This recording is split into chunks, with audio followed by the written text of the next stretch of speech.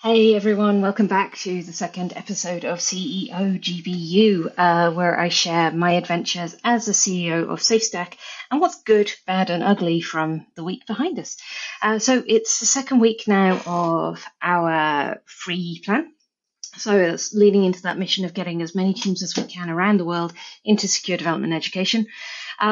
We've just reached over 100 organizations. So on the good side, I'm really pleased with the numbers. 106 organizations. We're in 23 countries. That's mind blowing. And we have a whole bunch of people doing their courses and qualifications. So that's good progress. We don't just want the people in, we also want them doing their thing. Last week we had an amazing session with our MBA students from UCLA Anderson School of Management. So that was great. We're part of the Global Access Program, which is helping us develop a market strategy for America. Really enjoyed getting the team in person and digging into things.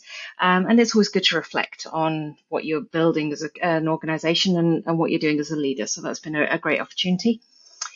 What else has been going well? It's really great to see the team now adjusting to this kind of clear set of goals. It can be quite challenging in early stage companies that you've got so many things you want to do. It can feel fragmented in terms of targets and where you're headed. But really, I do feel like most people now have a clear idea. We've got our strategies laid out. Now we're just into execution. And that's good. Execution is hard, but it's really, really important. What else? Well, funding. We closed the round. So that is, the money is in progress somewhere in the internet out there. It's fantastic. There's a lot of organizations raising funding right now, and I'm very, very glad we've got it behind us and we've got a good runway now to really push into what we want to do. Exciting stuff. So bad. Public holidays. There's been a lot of them lately across New Zealand and Australia. Obviously, the Queen passed, so we don't want to dig into the reasoning behind them. But still, it's really hard when you've got multiple people in multiple time zones. The clocks changed. We had public holidays, so we'll get there. But it did cause a bit of disruption. Other bad things. I would say we're still learning to find our feet with leadership and confidence, so trying to get everyone to feel confident in their roles and really step forward. And that's on me as much as anything else to empower people, figure that out. I think probably the thing that's kind of weighing on me, or the thing that I'm thinking about, is this sort of marketing focus thing. So I'm doing my calendar for the next 18 months. So if you want me to come and talk at your conference, you should probably reach out.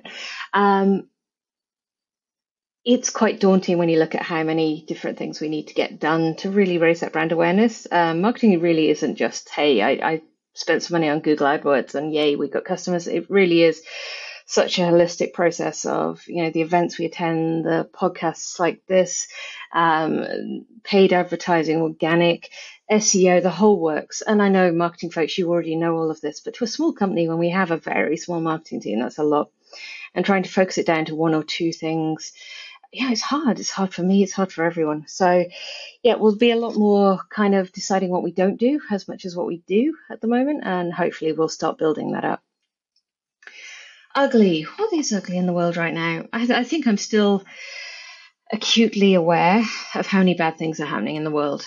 Part of running a company at the moment, it seems to be about sort of choosing how much emotional energy you have for certain issues. And I really want to help with all sorts of things. I want to help big companies that are having problems. I want to help little companies that don't have any budget. I want to help in big political spheres, but also locally. And it's really hard at the moment to remember there's so many bad things going on, but that we need to focus on that little bit that we can control and that we can do. Now, focusing on what I can control as opposed to what is outside of my control is also really, really key to me sustaining over time. They say that if you have anxiety, you spend too much time living in the future.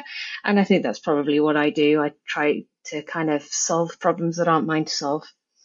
And the other part of this is, if I'm not solving problems I don't need to solve, it's making sure that I have a team around me, that I'm empowering them to do what they need to do and not taking it all on myself.